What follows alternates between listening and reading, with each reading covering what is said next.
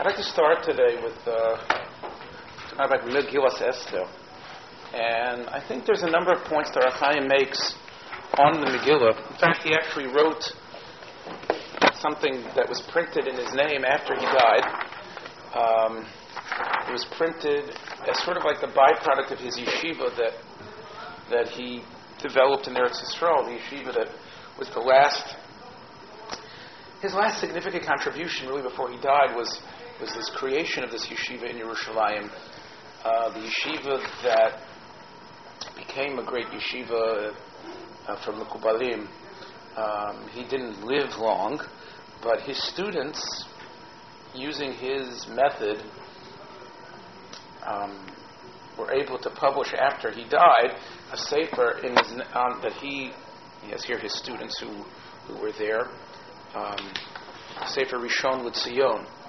And in this sefer there is a Perush on Megillas Esther. If I would say, does this reflect the greatness of the HaChaim, the way we've seen him, the subtlety and almost the acute understanding, psychologically, pedagogically? I would say it does not, but clearly you see his questions. In other words, I don't think you see his answers, but when I read the pages that have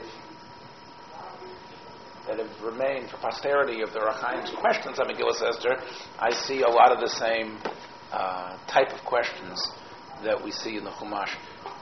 I want to deal with his approach here and suggest something else, but and I also want to talk about a piece where the Ohr HaChaim actually, it's only one page, where the Ohr HaChaim actually mentions Mordechai and Esther in Sefer Shmos. I didn't do a search on my computer. I actually now do have the Ohr HaChaim on my now the Ohr HaChaim on my computer, and I could do a search for the words Mordechai and Esther. I think I found pretty much the only place that he speaks about it, and that happens to be in Sefer Shmos in Parshas Yisro, which I hope we'll get to soon. And there isn't, besides the Ohr HaChaim's 2 points that I want to hit, which is A, where he speaks about Mordechai and Esther in his commentary in Chumash, his major question in his commentary in Megillas Esther, which we will read and see. And the third thing is really the connection between this week's parsha, the last parsha we read yesterday, Parshas Vayikra, and Megillas Esther. We know that a point that I raised a number of weeks ago here in the Kolo was which these parshios, which we do read during Megillas Esther time, during Purim time, we raised a question as to the appropriateness or the directness of the message that could be taken from the parshiot vis-a-vis the story of Purim and Megillas Esther. If you remember, I thought it was an interesting way of looking at things. Why is it that it's almost on Hanukkah? If you remember, we asked that in Hanukkah, where is about the Beis HaMikdash, which is about the Chanukah and the Binyan and the Kedusha of the Ummah, we get the story of Yosef. And when it comes to Esther, most of the parashot that we have to do with the Kedushas of the Beis HaMikdash, whereas it would seem that a lot of the material that's contained in the end of Sefer Bereshis might be very apropos for the intrigue and the thoughts and the ideas that are contained so much in Megillas Esther. To elaborate on that point, I want to prove it really with 2 Rashis. One Rashi is in the Megillah. I've supplied you with the Megillah with Rashi, so if you can hand these out. The very last page of Megillas Esther with Rashi. Again, these are the Chumashim. It's usually found at the end of Sefer Shmos. At the end of Sefer Shmos, there's in fact, I've always said that from Perek Ches on, you need a good editor because it's almost like there's a lot of psukim It's all rough. It's like in the future. Yeah, you're right. That's your answer already. That all those psukim, it's hard to read them in terms of narrative because they all seem to go over the same material again. There seems to be psukim that seem to pretty much just repeat the same principles and things that we've said before. And like Sheila said, a lot of times it's these psukim that seem to be the throwaway psukim that really contain more of the lesson for us, and even some of the more impressive ones when you look at them. But there's one Rashi I want to point out. It's on the last page. It's on Pasuk Chavav, Perek Tes Pasuk Chavav. There are Rashis. There are Megillas with Rashis here. Okay, it should be at the end of Sefer Shmos. If it's not there, it should be at the end of Sefer Dvarim. We'll read the pasuk very quickly. The pasuk says that Al Kain Koru Hayomim Ha'ela Purim Al Shem HaPur. This was again what Mordechai and Esther determined, that this name should be Purim. Al Kael Divrei Higeres Hazos, based on this letter, this Megillah really. Uma Ro'u Al Kocha Uma Hagi Aleim. Very strange phrase at the end. Ma'ro'u al kocha u'mochigi aleim. If you read this Rashi, it's just so, it really describes what this Megillah is. Rashi says, Al kain al kol divrei hageret hazos nikvu hayomim ha'ela. These days of Purim are really very much established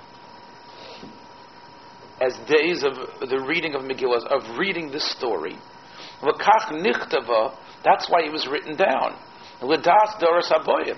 The generations to come need to look at this story and read it, and especially, this is the point I want everyone to hear, Ma ro'u, osei hamaysim ha'ela she'osuam. What did the characters contained in this story see? What was in their mind? What did they know? What did they think about? What moved them to act the way they did?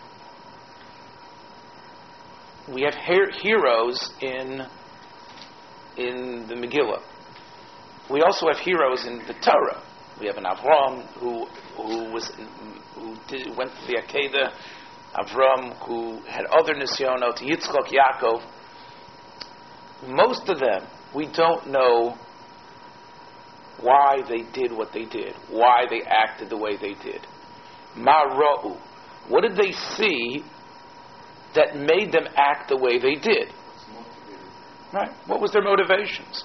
The motivations of the characters in the Megillah, it was written, this Sefer was written to provide characters with motivations.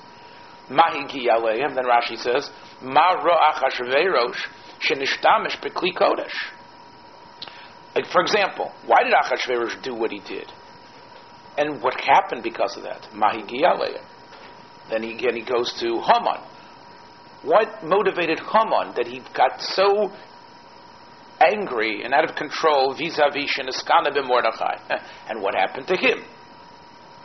What motivated Mordechai that he acts in this way of, even though he's being told, and it's an obvious thing that could possibly endanger himself and the world, why did he act in the way he acted, and what happens to him? Similarly, what did Esther see? Now, obviously these things aren't written out like a bad author would give you what's in their mind exactly, but you have to figure it out. In other words, you are presented with characters that you are supposed to see what was they were thinking about and why they acted the way they did, and then to recognize how their just deserts were indeed the just deserts of their actions. So again, that is a very unique book for Kisvei HaKodesh, that we are supposed to imply motivation and poetic justice and drama. If anything, like I mentioned, that's really the story of Yosef. If anything, if there's any parallel, it would be perhaps Yosef and his brothers. But even there, it's sort of like at the end, we see that really wasn't their motivation, or it was. But again, this idea of... This is unique to Kisvei HaKodesh decided to be part of the story to make it right. personal? Because Well, is this the Megillah that's obviously is kind of a ship that will go through time with us, and this will help us? You know what, Sheila? I'm willing to accept that as a possible theory. I want to stop just at the point, this makes it unique. It's unique, and therefore you wonder again, to complement this parsha, to complement this sort of story that's ma'ro'u, that we want to know what the characters saw, the parshiot that accompany that, it seems to be sort of a mismatch. That's what I was trying to say a couple of weeks ago, that if anything, the parshios of Yosef, those sound ma'ro'u, that those go into the minds of the person and why they acted the way they did. And the Megillah even more so, but that would have been, like I said, a nice match. There's really another Rashi that to me is very key in the Megillah.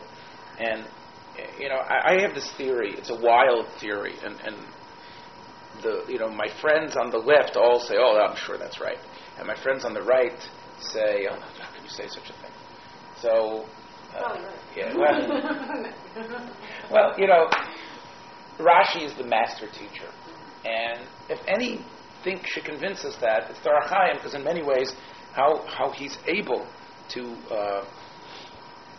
resurrect Rashi so many times, and he's able to really show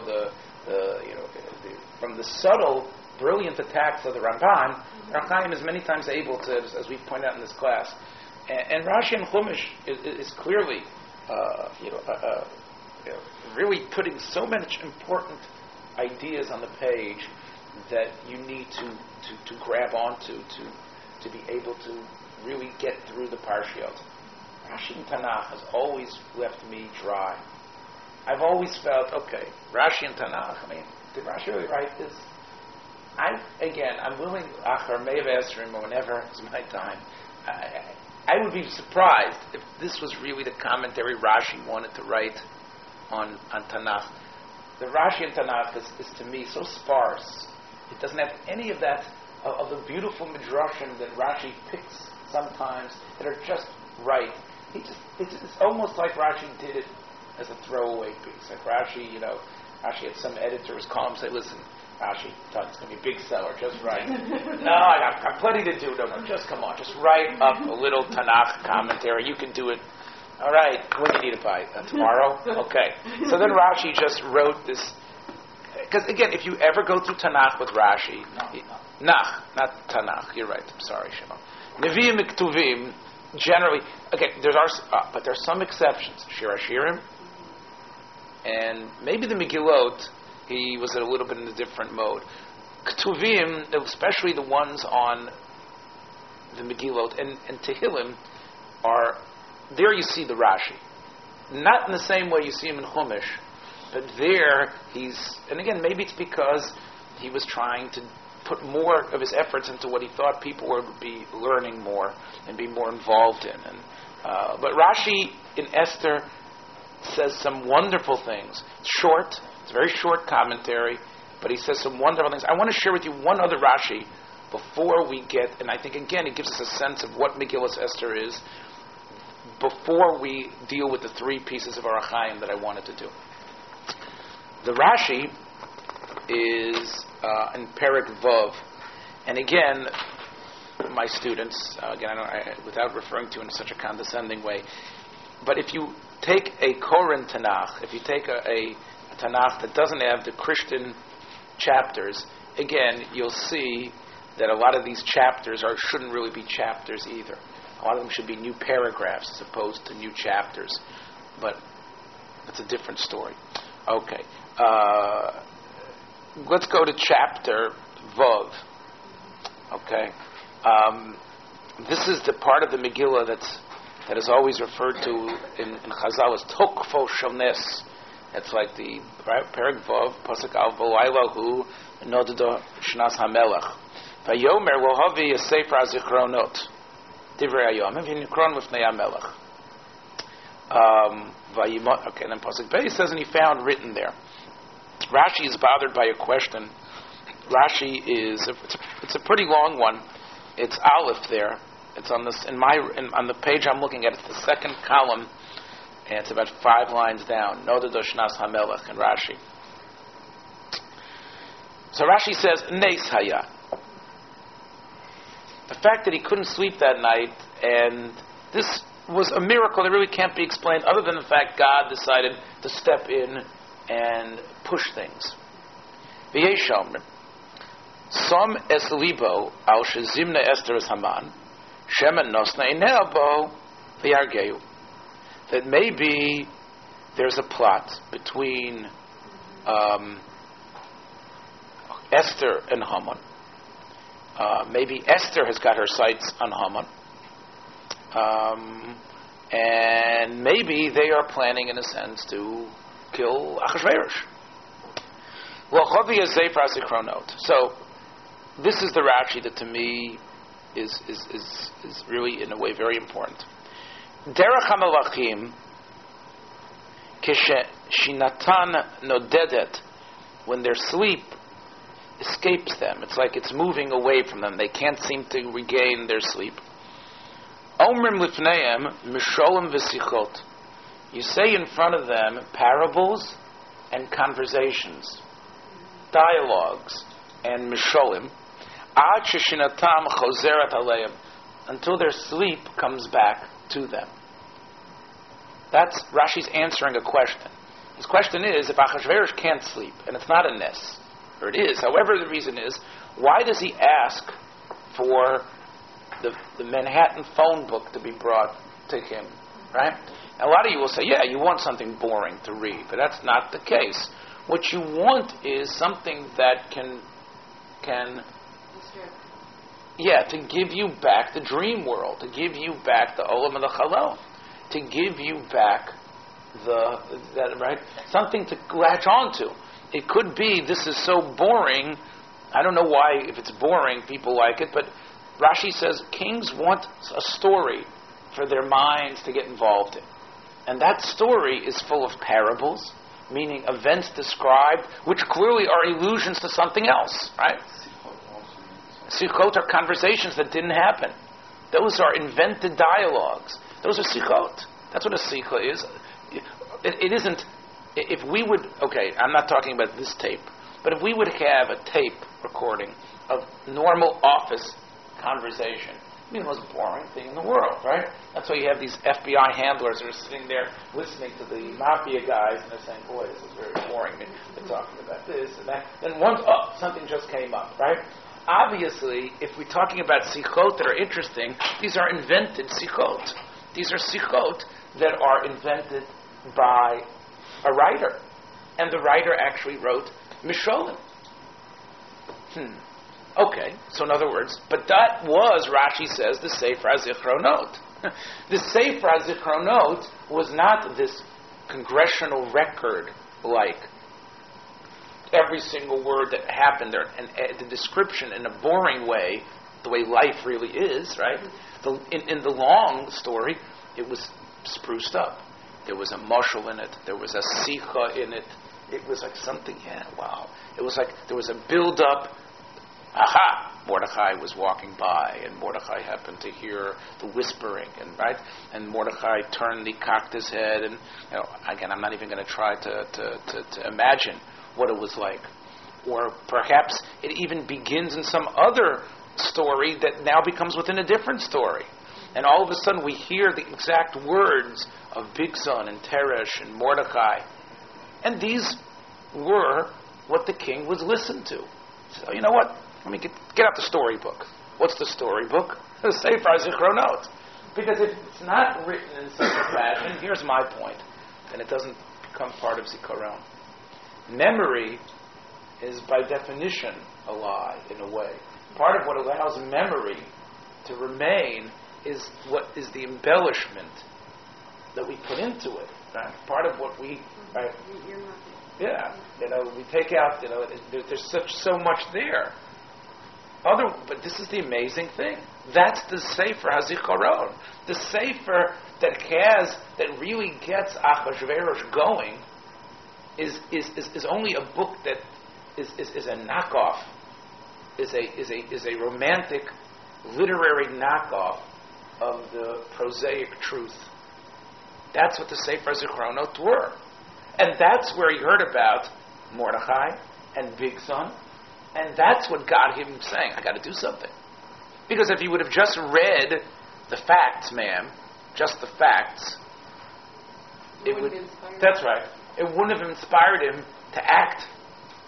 So the Megillah, here's me talking now. The Megillah is in itself a sefer that gives us Hayomim ha'ela niskarim v'nasim. These days are also niskarim through the Megillah. Yet the Megillah itself is misholim v'sichot. I'm not saying the Megillah didn't happen the way it's written. But what allows the Megillah to be a Sefer Zikaron for us is the same thing, is the fact that it's Misholim V'Sichot, is that there are events that occur that are meant to be parable, that are meant to just reflect something else, that there are people that act in a way, there are stories that are said here that are only a mashal, and that there are conversations that happened that, again, I'm not saying they didn't happen, but I'm not necessarily saying that they did exactly the way they're written. In order for it to be a Sefer Zikaron, that's what I think you're seeing from this Rashi. And to me, that's a very subtle point of Rashi. Now, the rest of the Rashi is so good, I want to read it too. You want to disagree with me? No, I want to give you some background because... You want to back me up? No, I don't know. when I think that's what... See, in Iran, there was lots of poetry that was written about kings and so forth and so on in back history. In that time, as a matter of fact, like there was two different capitals. And at one time, one of the kings moves, and he used to move back every 6 months and so forth and so on. So he didn't come. So they did the same type of thing with him. They went and they started coming up with the beauty of the city and the smell of the roses. And right. So these are the books that they used to write. So when he says mishal, but it wasn't like not fact. It was a mishal to bring the true story, not in a history form, but in a narrative. Exactly, in a gaze of a play. So when I'm reading, and then over here it says Sefer HaZikaron.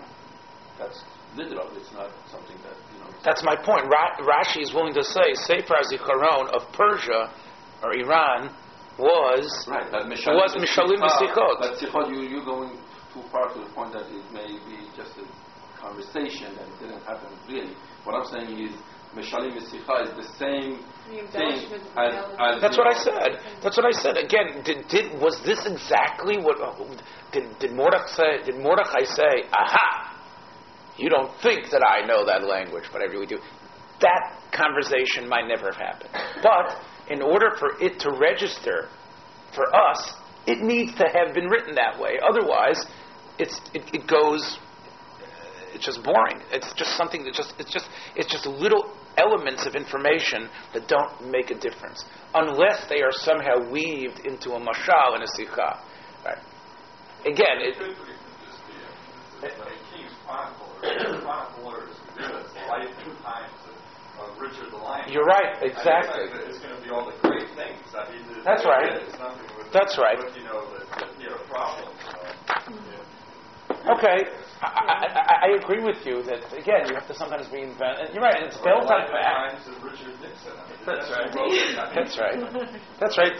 It's built on fact, but again, it's moshul v'sicha. And that's part of the reason why. Again, you had this whole, I don't want to get into this, but you had this author who I think was the authorized biographer of Ronald Reagan. I think Edmund Morris was his name.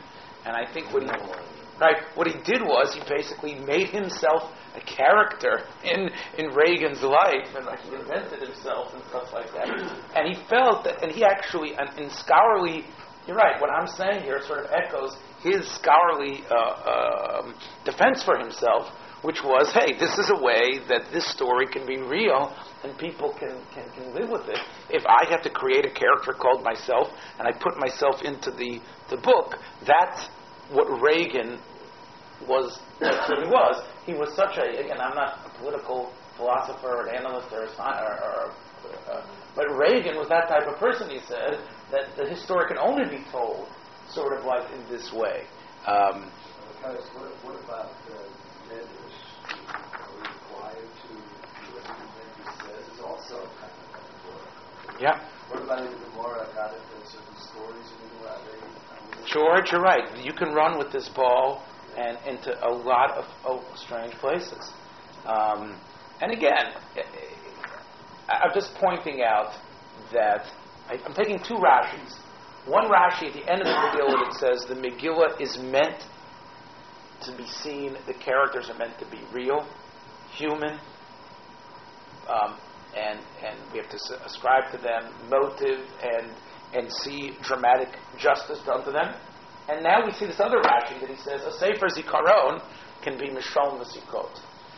I'm making that jump and saying, to me, in many ways, that's what this Megillah is about. True, Rashi's only talking about the Persian one. And I'm the one that's actually taking it to the next step. But this is, again, my sense here, because this is the essential part of the Nes. This is really what changes everything, is the Sefer HaZikaron. And that's part of what the Megillah is meant to do, is to be Me'orer Zikaron. It keeps on, Rashi says, Niskarim V'nasim, Zecher. The Zecher is the Megillah. The Megillah is to generate Zikaron. And this is how you generate Zikaron, Rashi's telling us. Through, not through the facts, just the facts, ma'am, but through Misholim V'Zikot. Otherwise, you don't really have Zikaron, because you don't have absorption and you don't have movement. So what they would call it in Hollywood would be historical truth, but dramatized. That's right. That's right. Now, clearly there's a difference between Mordechai and Esther doing it and, even a good screenwriter is Ben Hecht. I'm just mentioning somebody Jewish, but who was actually a very famous Hollywood screenwriter. Since I started this Rashi, I just want to do one. Let's do the end of this Rashi too. It's just a good Rashi. I told my students that you see Rashi's depth as a psychologist in this next Rashi. Rabbeinu Omru. That's me. But then Rashi says, here's what the rabbis say. Mitoch. Why does he ask for the Sefer Zikronot? It would seem the Sefer Zikronot is not the thing to ask for. Can I have the latest, Stephen King novel? I mean, what do I want the Sefer Zikronot? Well, maybe Stephen King's not going to keep you up at night, but you know what I mean. Rabbeinu Omru, mitoch shenosan libo al Haman ve'Esther. Amar, efshar shelo yeda adam shehu oavai atzosam v'yigalili. There cannot be such a plot that I wouldn't be aware of. How could that happen? How could it happen that there's a plot that I'm not aware of? I mean, it's so close to me. Come on, you can't keep a secret anywhere. There's no such thing as a secret. I mean, there's only about I'm here, I'm moving within these people. Why isn't somebody snitching? Why isn't there somebody who's seen Esther and Haman somehow talking, and it didn't come over to me and say, King, I think you should know about this. I mean, that should happen. Why isn't it happening? This is the part which is great.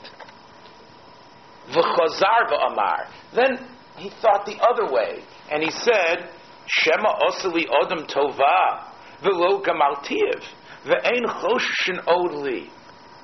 Maybe I've become a despot. Maybe people don't care about me anymore because I haven't given the mailman his Christmas present, Lavdo. I haven't given the garbage guy, I haven't given accommodations to everybody down the line. It's impossible to rule I can't be the most powerful person in the world if you don't grease the wheels of the little people all around you. Otherwise, your power is so ethereal, it doesn't mean anything. Yeah, I'm going to be the person in power. But because I didn't press the buttons right, because I didn't give a little accommodation to this guy, parade for this guy, medal for this guy, a pat on the back, how's it going, to this guy, I've become removed. Yeah, officially I'm the guy in power.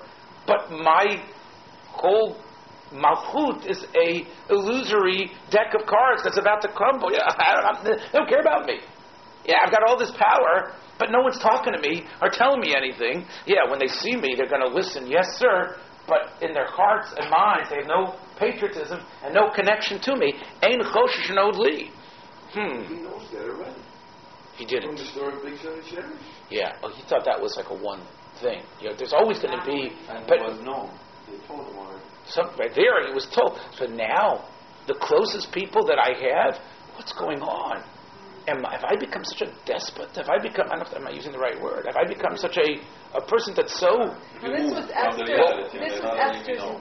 Yeah, I understand, but look at the way Rashi understood this. Like, so therefore, he says, I need to rest, so he can't sleep. He says, listen, I'll take care of Esther and Haman. Now that I know about it, I'll investigate it. But I got a bigger problem. The problem is, I'm not even really a king. Ein choshesh od li. Yeah, they might. They might kowtow to me when I walk down the street. But ein choshesh od li. You know what I got to do? I've got to rectify this. I've got to make a public case, and I've got to make something out of and say, I am a person that appreciates my people. I'm willing to give parades. I'm willing to actually give commendations. Therefore, he says, you know what? Bring me to Sefer Zichronot. Yeah, of course it's boring, but find somebody who did something for me, and there's probably some big person I haven't done something for, and that's probably where my bad pub started. It's brilliant. I mean, it's this Rashi. You say, wow. This is like, again, it puts both of these, again, like I said before, you look at these both elements of this Rashi, and I can just close we don't need to do Ohr HaChaim, I'm saying, just look at this Rashi. Both parts of the Rashi are so deep in terms of what, in one's level, to me, the idea, I think leads into the whole essence of the Megillah and Midrash, and in general dialogue, whenever you find it. And the other thing is really just Rashi's understanding of human nature here, about the way Rashi explains what was happening here with Achashverosh and why he should do that. Okay, the second thing I just said, that really is not essential to what I want to get to today, but it's interesting. Okay, 3 pieces of Ohr HaChaim. Let's start with the one in Chumash, quickly. The one in Chumash is in Sefer Vayikra, and obviously this only works when you have an Ibrior, because only when you have an Ibrior, when you have a Shana Muberet, do we usually read the Parshiot. Do we read the Parshiot of Purim in Sefer Vayikra?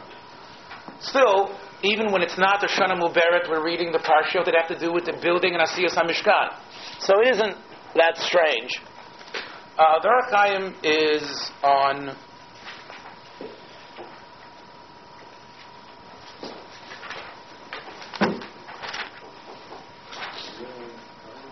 the page Yud Aleph.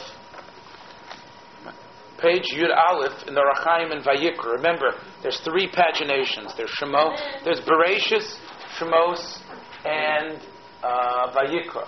So Vayikra is it's the pagination Yud Aleph in Vayikra. So in other words, so it's the third pagination.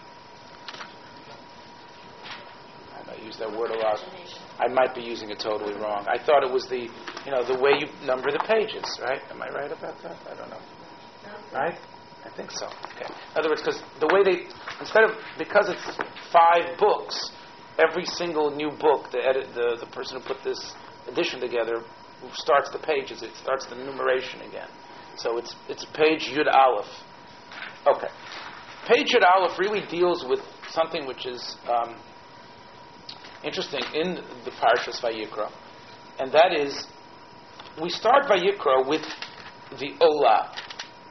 The Olah, and specifically the idea of the Nedavah, that a person wants to bring an Olah totally to Hashem.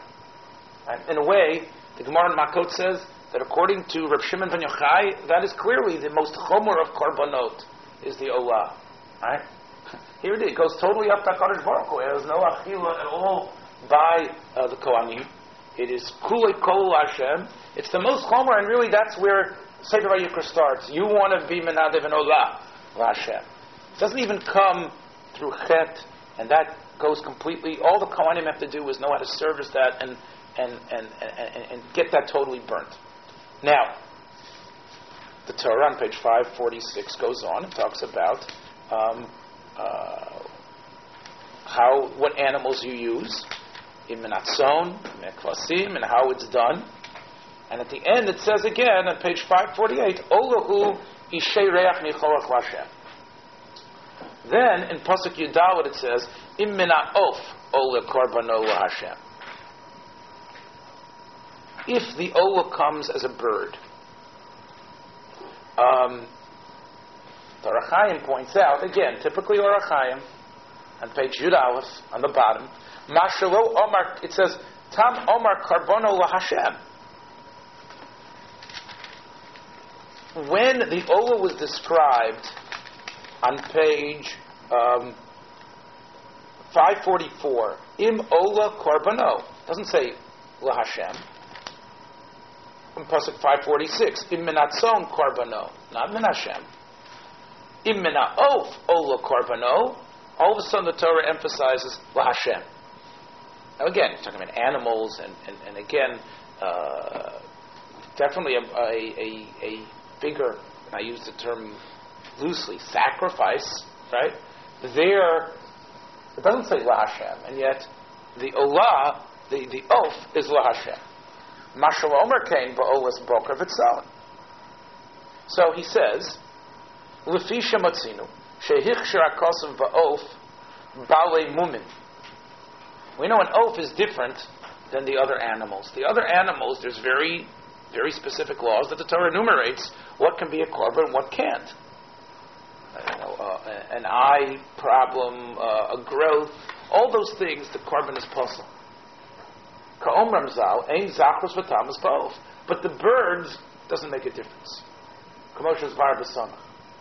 Imkei tavo hasvora lomar ki pochosu korban zeh ki mumbo.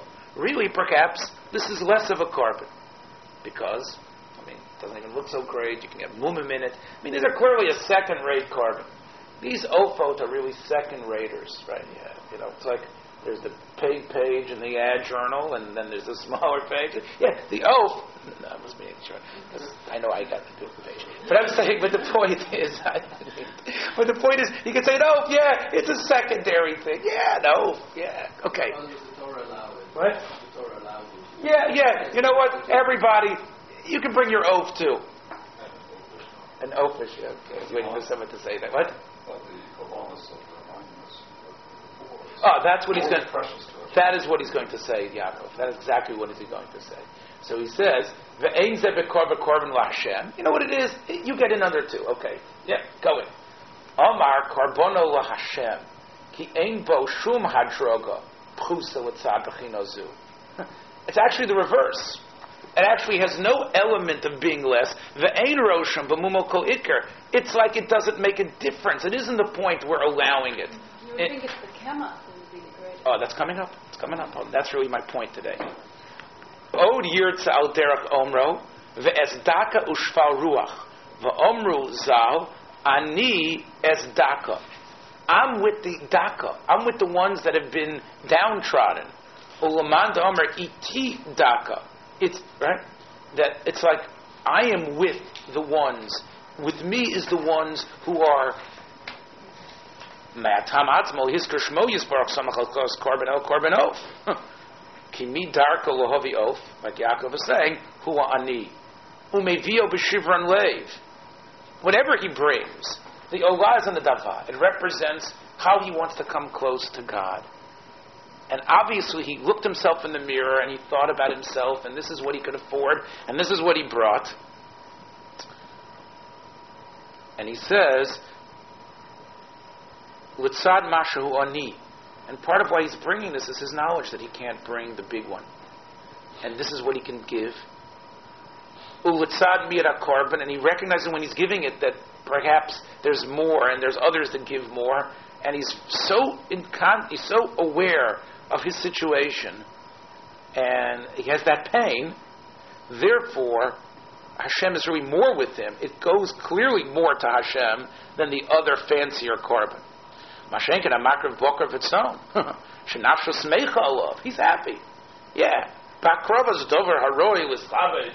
People see this. Wow. Yeah. Look at that. That's what I brought. Yeah. That's my ola l'Hashem.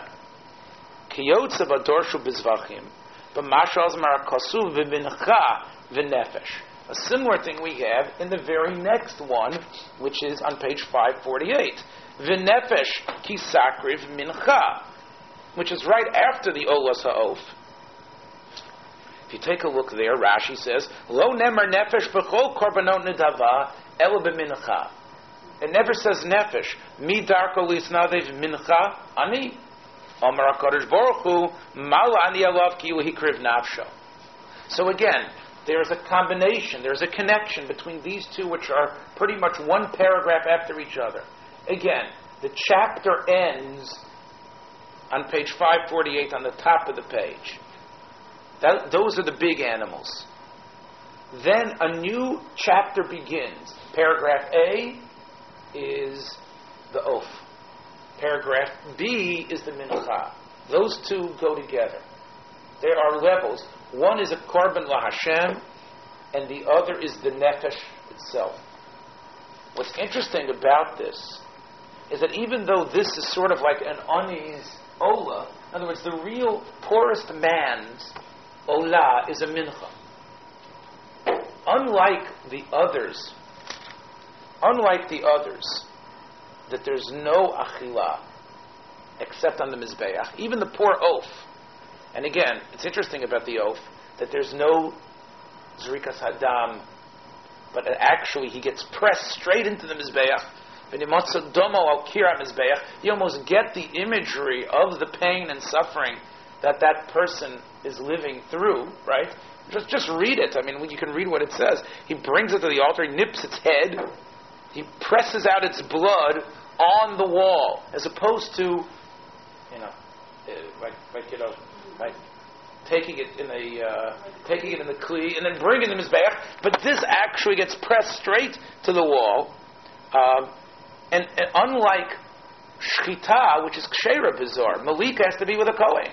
You could have a zar, machabed the zar to come and do shchita. Okay, he does shchita, and then the kohen does the zrikas hadam. Not with an oath. An oath has to be with a kohen. It has to be with the malika. That's why the kohen's fingernails were perfect. Like we're ready to do malika. In a way, it's much more of an intense, extreme carbon. And it's much more chomer in a sense than the korban that's not by the oni. Even the acts that are done. Again, you read about it. You see that he removes its crop with its feathers and throws it near the mizbeach. You remove, right, the hisser es muraso benot sasa. Now, right. Then when you get to the mincha, it says that the name Aaron. Eat it. And then it just right, which is interesting. The mincha, which would seem to be even a greater level of nefesh, where actually the pure nefesh is on display. The kohen doesn't all go to the mizbeach. All it says is vehikter HaKohen es askarasa hamizbecha. The kohen takes the askarasa to the mizbeach, and that's the isha reach nichok. That's all the ola is. All the ola of a mincha. The ola aspect of the mincha, which seemingly is only that one kamitza, right? When the kohen sticks his hand in, and that part becomes the kamitza, that goes on the mizbeach, and the rest of the mincha, la'aron u'bonov. They eat it, not to be mechaper, but that's part of. So what's happening here exactly? I mean, because we don't want to waste good food. I mean, good food, the korban, where you have the real good meat and smell and everything, that goes totally. Why, when it comes to the mincha, is the mincha eaten by kohanim? I mean, it's not like the oni gets it, right? It's not like the oni is going to be able, you know what, he's an oni, give him back his food, this way he can take it home. No, the kohanim eat it. Why is the ola of kohanim, I have people involved in terms of making it the shem ola. And it's also called Ishay Hashem, Kodesh HaKadoshim Me Ishay Hashem. What is this? This has a lot to do with Purim. Because everybody, well, if you haven't heard it, I'm going to reintroduce to you to an amazing chazal. So I told this chazal to someone yesterday. The person said, where did the chazal get that from? How do they know that happened? Well, you'll hear. Right after Noda Shnas HaMelech, when Haman realizes that, well, Haman steps into a nightmare, right? Haman steps into a nightmare, and everything he says is suddenly the wrong thing to say. He finds himself having to go find Mordechai. And he comes to Mordechai, as the Pasuk says, in the Megillah. He comes... Right. Okay. Right. Right. And he's got to come to him. I just want to read you as he's coming to him. It says that... He's bringing the levush and the sus. So the Chazal understood that he came to Mordechai. What was Mordechai doing? Mordechai was the third day of the Ta'anit, and Mordechai was sitting and learning. Mordechai was sitting and learning with his students. And the Gemara says in Megillah, he was showing them, into the Medrash Rabbah, in Emor, and maybe a number of other places, the Midrash, there's a tremendous amount of tradition to this story. He was showing them Hilchas Kmitza. He was showing them how to do Kmitza. The Medrash says that it was a special Kmitza he was showing them, which we'll get to in a minute. When Mordechai saw, when Mordechai sees Haman coming, this is an amazing thing. Mordechai, the first time that I know of, Mirtas, Mordechai is shaking. The Medrash has another Russian. He was pachad that nisyorei ad ma'od. It's very interesting. The Medrash describes that to Mordechai because the Megillah never has Mordechai as nisyorei at all. Yeah, vayizat zak v'gdola v'mora. But Mordechai quaking in his boots. The Medrash puts at this moment. This was the moment that Mordechai was very... He says, you know what? You're going to be killed now too. If you leave me now, you can live. And they said, Mordechai, we're staying. They're staying. They said that... he says, if you're going to die, we want to die with you. If you live, we want to live with you. So Mordechai said, I'm going to daven though. And Mordechai stopped the learning for a minute, and he wrapped himself up in a talit, and he started to daven. And Haman shows up there. And Haman waited for Mordechai to finish, and he looks around, he says, what are you studying here? And they said, well, at the time of the Beis HaMikdash, we studied the laws of the Karban Mincha. And if you wanted to bring a Mincha, this is the way you would do it.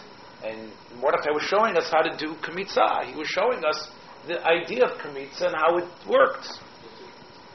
The Kohen putting his hand in and taking the Askarasa. This is what Mordechai was showing us. What's Askarasa? The Askarasa, Zikaro. What Hashem remembers us. The Askarasa, the Zecher, that somehow is the essence here of the Mincha. So he says, yeah. He says, is it gold? Is it silver? What is this thing that's being brought? And I said, no, it's not gold or silver. It's just wheat, and as we're going to see later, barley. I mean, just He says, what's it worth? Is it worth 10 talents? No, he says, all you need is just nothing. Just a little. What? Yeah.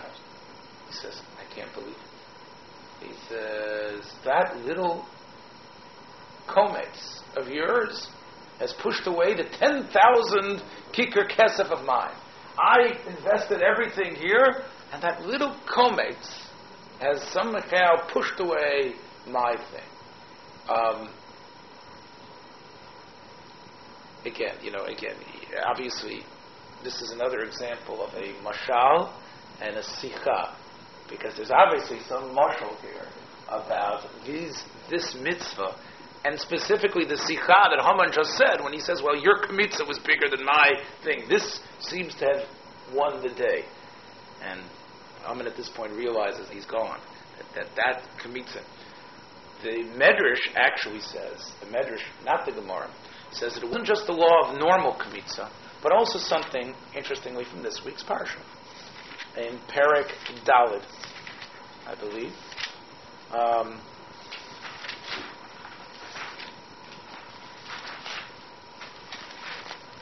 believe it's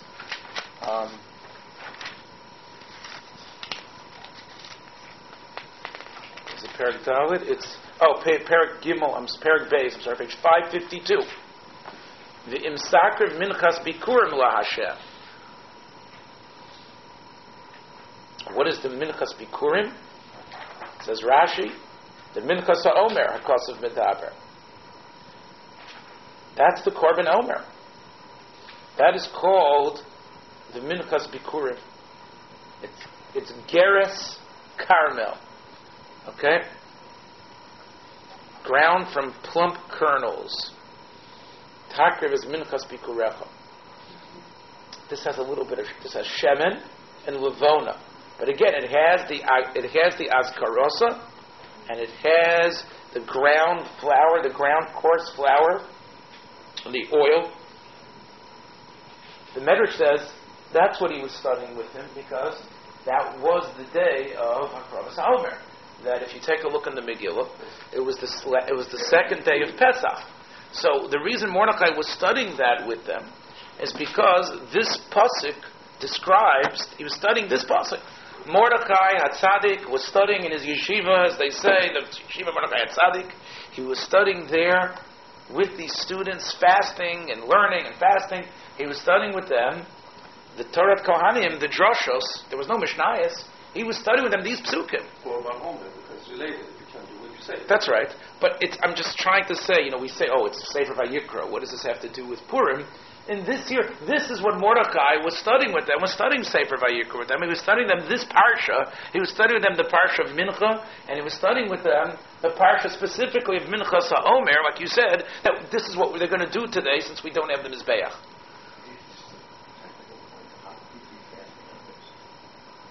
That was already a Takonos Chazal to fast. There was a Takonos Chazal to fast. Mordechai, Vayavar Mordechai.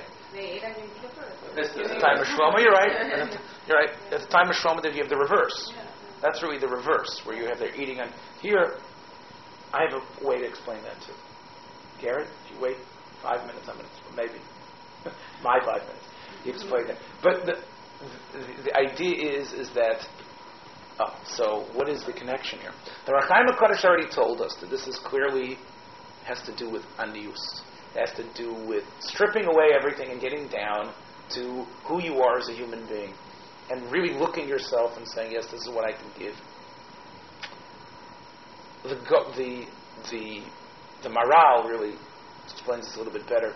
The Maral says that in his wonderful commentary on the Megillah, Ohr HaChaim, he says that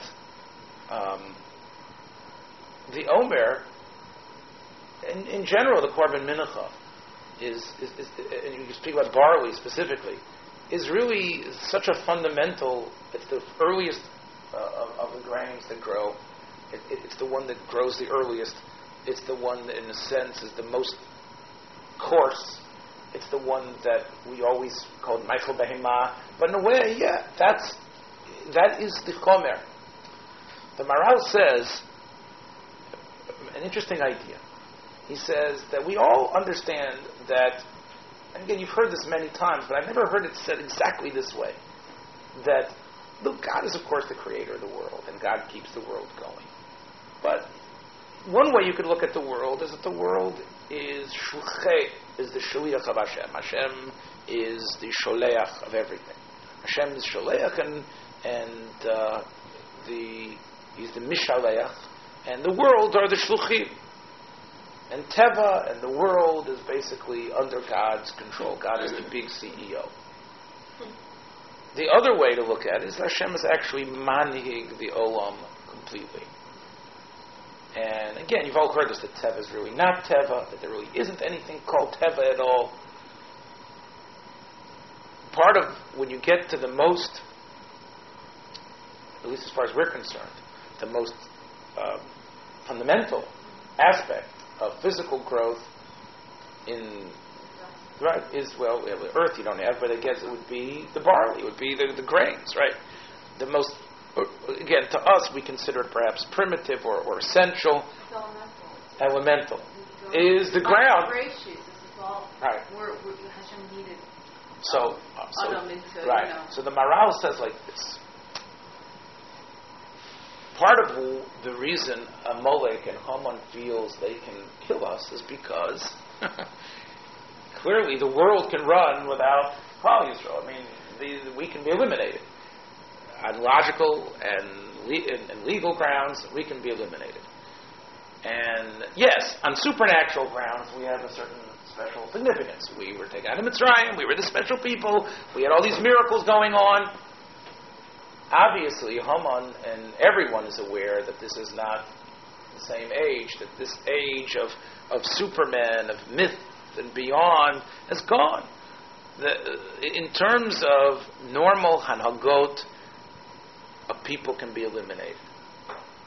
Klal Yisrael, in a sense, have to recognize that there is a level of relationship they have to Hashem where they are just pure avadim to Hashem as the Manig HaTeva, not just Hashem as the Notein HaTorah of beyond Teva, but rather we really tie into Hashem on the most fundamental level of our existence.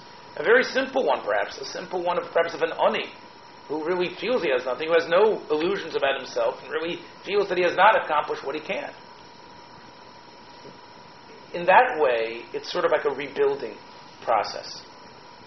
Yeah, things sort of get to a point that something happens, Gary, that has never happened, where you have a gzeira to destroy every single Jew. You can't be talking about mitzvahs now, because mitzvahs have to do with beyond Teva. Mitzvahs have to do with Jewish people that were ripped out of Mitzrayim and then stood at our Sinai. We're given mitzvahs to bring God into the world and work and change the world into something magnificent and great. They're really the sign of love. It's like a love relationship. Mitzvot, matzah, simchas yontif. Klal Yisrael can't do that at this point. Because what's happened is that we've almost become just part of the furniture. We've become insignificant.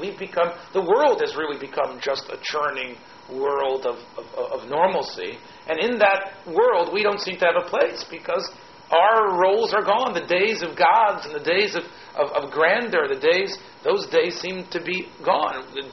Right? That, again, what are we? We're just really, good tradesmen, smart businessmen, people that are good to have around. Our whole raison d'etre seems to have withered away. And in many ways, that made us susceptible, like the Medrash says, to a true gzeira against every single Jew to be eliminated. In order to resurrect this, we have to start from ground one, from Ma'aseh Bereshis, from Bria. We have to start from, in a sense, that's why they didn't do the mitzvot. That's why they didn't eat matzah. They didn't sit and have a seder.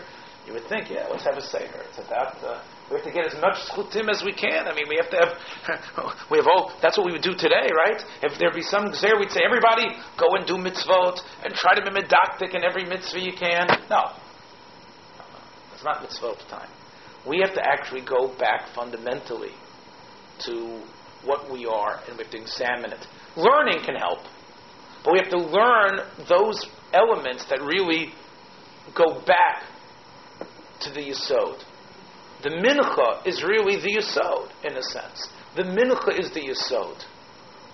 The Mincha is the Yesod. And once that is true, the Maral says that's the reason why the Korban HaOmer starts the 50-day building process that results in a Matan Torah. Because when you start at that Yesod, then you build it back up again from the beginning. Yes, you know why we can't be destroyed? We can't be destroyed because there can't be a world without God, and there can't be a world without God without us. It is the complete hakara of God's control here. And that's part of the reason why human beings, in the mincha, it's all Hashem. No. We are essential, the Kohanim, representing us, eat also. It's the Kohanim and the Askarasa. That's where it starts. That's the nefesh. That's the nefesh, a very primal level, but an essential level. That's the rebuilding of Klal Yisrael that happens at the time of the Megillah. And of course, from there it goes into... but that's why Haman realizes, you've got the kernel and the bottom. I knew you had a lot of mitzvot. Haman, as the Medrash says, is the world's expert on anti-Semitic diatribe. He's able to bring out every mitzvah in the world. I think I mentioned it here. He was able to bring out... I was asked in my class, I said, Lulav and Esrog, how can you make anything bad about that? Yishnam Echad, the Doseim Shonas Mikol Om. So Haman said, you know what they do with Lulav and Esrog? They go into people's gardens. They butcher our beautiful gardens. They trample on the trees. They rip the estrogim out, and then they just go to our beautiful date trees, and they rip out the lulavim. And this is the way he described it, according to the Medrash, the horror of what it was to live as a religious Jew, how it just, with no concern of the natural world around them, just destroying everything we're trying to do. Haman knew about mitzvahs. But Haman didn't understand that there are certain aspects, especially of this korban, and the learning of the korban really takes you back to the fundamental sense of what the world is. And Klal Yisrael, you're right, they weren't eating, and they weren't doing mitzvot, but they were contemplating about what that means. And from there, they were going to rebuild. I think this piece dovetails into another part of the Ohr HaChaim in Sefer Shemos. The Ohr HaChaim asks a question, and this is really one of the most radical pieces of the Ohr HaChaim, he says, why does the Gemara in Shabbos say that God had to lift up the mountain over them? Betachti Yisachar. They saw the top, they saw the underneath of the mountain, because they didn't want to makabel the Torah. They said Nasa v'nishma. So that's what the Ohr HaChaim talks about, and he says that the word nishma, naseh meant every mitzvah they would hear from God. If you take a look at it will end with this piece. This is a piece again about Mordechai and Esther. Again, if you take a look on page, it's in Perek Yutes in Shemot.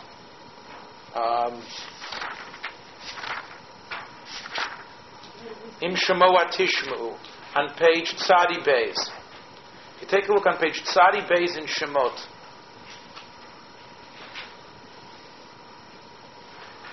the second column, he says, Lefi Masha Pirashti. About 7 lines down in the first column. Hashem told them, you know what? In order for Torah to work, there's one you're going to hear during the next 40 years, and then there's the living Torah of Torah Shebaal Peh that will be ad infinitum. And that's going to be always. And the rabbis are the ones that are going to develop it and make the takanot and keep the Jews living that Torah as something vital. So what did they say? They said, listen, God, whatever you're going to say, we're going to do. Naaseh.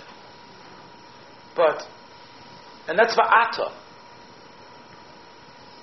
Then we're going to definitely do it. But the part, chelik mimenu, shehu masha omar tishma'u, the part that they've got to hear, la'atid, shehu Torah chacham, v'nishma. You know what? We'll wait. We can't accept it. We're not going to deny it. Tolu adover ad sheyishmu. L'das mayasa Yisrael. We have to wait. We have to wait to see. Let's see what the takana is. Listen, we love we're not going to disrespect our rabbis, but let's hear what they have to say. Let's see what they're saying, and let's wait for the time to come. Obviously, these are laws that are evolvements. These are ways to deal with new situations. We can't say yes now in advance for our children forever. Why? First of all, it's impossible to record every single takana that the rabbis have on books. Every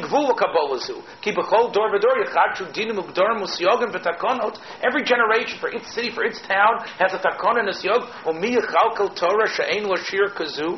Is it possible for us to accept an unlimited Torah?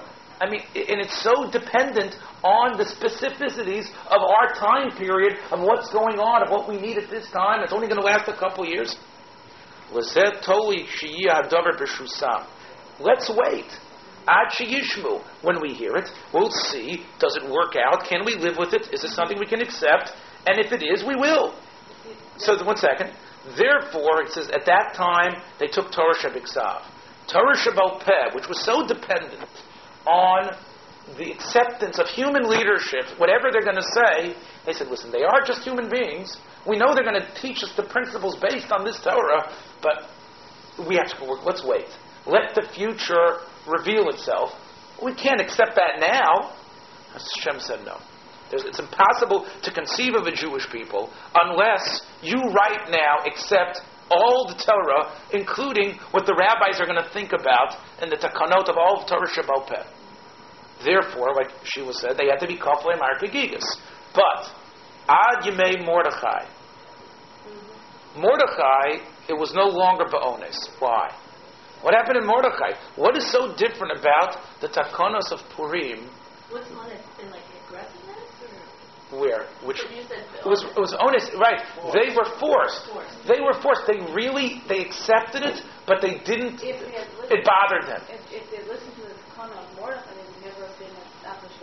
Okay. And the whole thing. But afterwards, there was the pasuk says, but 1 second. I just want to bring out the point the way he says it. He says, then they saw Pu'ulas Chocham L'Chaim. They saw a different leader than they had ever seen before. They had Shmuel HaNavi, they had other great Nevi'im and Mitzaknei Takanot, but they had never really melded together with a leader who seemed to be so involved with them on a Pu'ulas Chocham L'Chaim.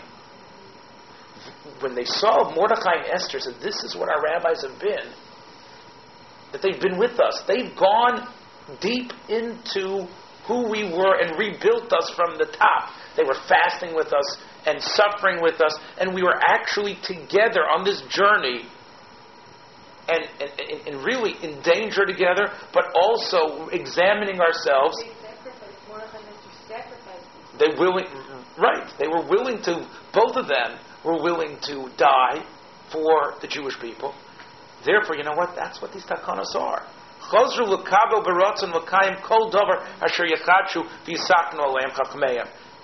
That made a change. Listen to what I'm saying. Klal Yisrael went down to that essence part of who they were, and when they saw their leaders that were with them, not doing mitzvahs, Gary, not telling them how to eat matzah, but actually forming with them who they were and what's going to be their connection to God.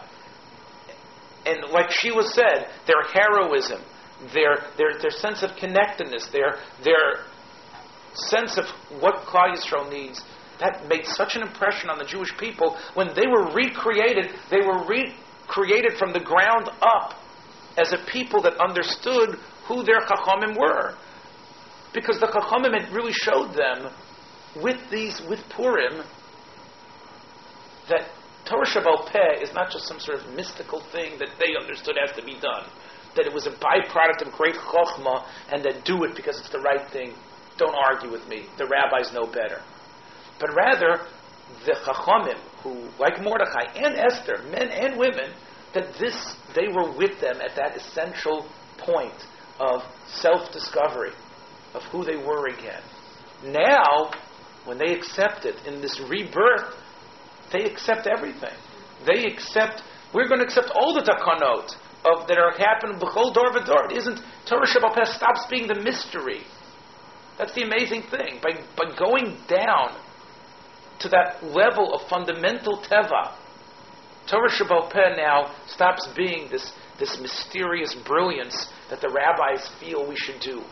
But rather, it becomes the underlayment of who we are. And therefore, the Kabbalah that they had and the Simcha that they had in Purim was be'etzem a Kabbalah of that Torah Shebal Peh. Ashero magodol ma'aseh tzadikim. Why? Because they realized that without these Chachamim, we wouldn't exist. It isn't just like at the time as it was at Yetzias Mitzrayim, where you had Moshe as intermediary. Yeah, God took us out, and He needed to choose an intermediary.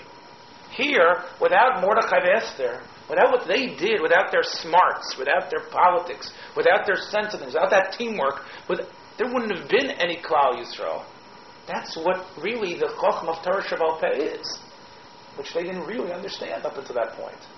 It really gave them a whole new perspective of the whole rabbi's take on mitzvot. Therefore, it was only at Purim that Klal Yisrael was able, the Ohr HaChaim says, to be makabel, ba'ahava, all, and our das Torah that we have today. The sense that I'm going to do what the rabbi says. The sense that I don't know, but the rabbi knows. The sense that we're going to follow the psak, and that somehow the confidence that we have, and the simcha that we can put into mitzvahs d'Rabbanan, it all stems from this change that happened on Purim.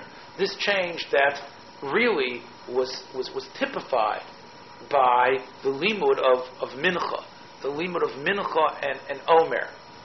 And that's why it was that day, not on Pesach. The Geula actually happened for them on the day after Pesach. It was really the day of Hakravas, of Askarasa, that it began. Okay, that's just an element here that I think putting together these two Ohr HaChaim's. Yeah, but HaChaim says that the Mordechai lost 4 prayers. In other words, he does come down. He is problem. He loses Madregas. Yeah, but a very, very high Madrega, and in order to put himself with the people, do all these things, sacrifice the learning, and stuff along the way. But in a way, the sacrifice might have been. That's the wonder of it. It might have been worth it. Absolutely. Because he was. That's right. If we didn't, you're right. Mordechai himself became less of the Talmud Chacham, but as becoming part of Klal Yisrael, becoming the living symbol of Klal Yisrael, Mordechai was able to matzliach. Okay.